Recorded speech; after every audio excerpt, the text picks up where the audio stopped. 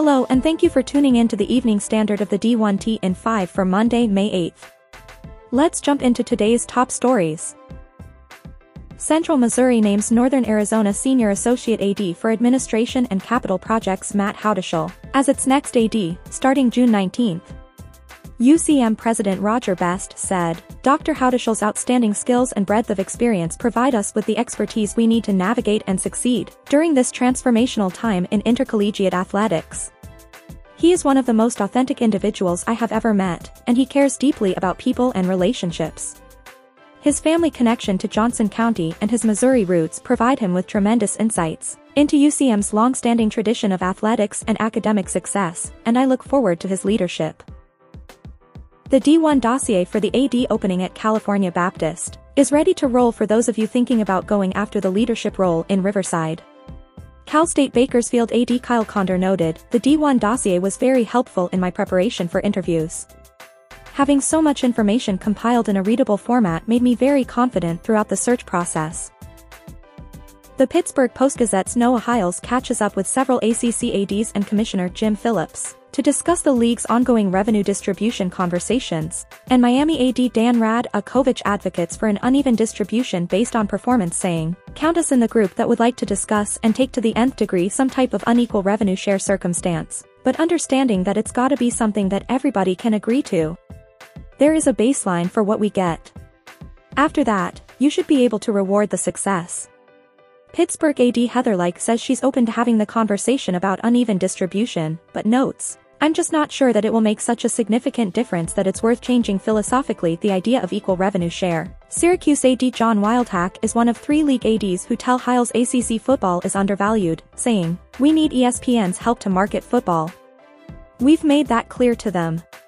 They have all of our rights, so it behooves them. A stronger ACC is good for ESPN and Disney across the board. I can't underscore that enough. We're not asking them to be a house organ for anybody. We're not expecting that. Florida State AD Michael Alford says football season ticket sales are the strongest they've been since 2014, when average home attendance was 82,211, noting, we're pacing ahead of where we were last year. The new ticket purchasers are higher already than we were last year, and normally July and August are really key months for us going into the season. We've already sold more new tickets than we did last year, and we haven't gotten to our key months yet. To see where our numbers are right now, I expect us to finish close to some of our all-time highs this upcoming year. On 3's Andy Wittry reports the 52 public Power 5 institutions spent a combined $90.6 million in football severance payments in fiscal year 22, marking the second highest total ever, trailing only the $98.8 million those schools spent in fiscal year 18. When adjusted for inflation, $98.8 million in June 2018 would have equated to more than $116 million in June 2022. Washington reported spending $17.03 million on football buyouts between July 1, 2021 and June 30, 2022. Florida reported spending almost $15.3 million, Virginia Tech reported $10 million, Texas reported $8.2 million and Auburn reported $7.8 million. Wittry goes on to note that 16 of the 52 schools, 31%, reported no football-related severance payments last fiscal year. That figure was 44% in fiscal year 18 and 42% in fiscal year 19.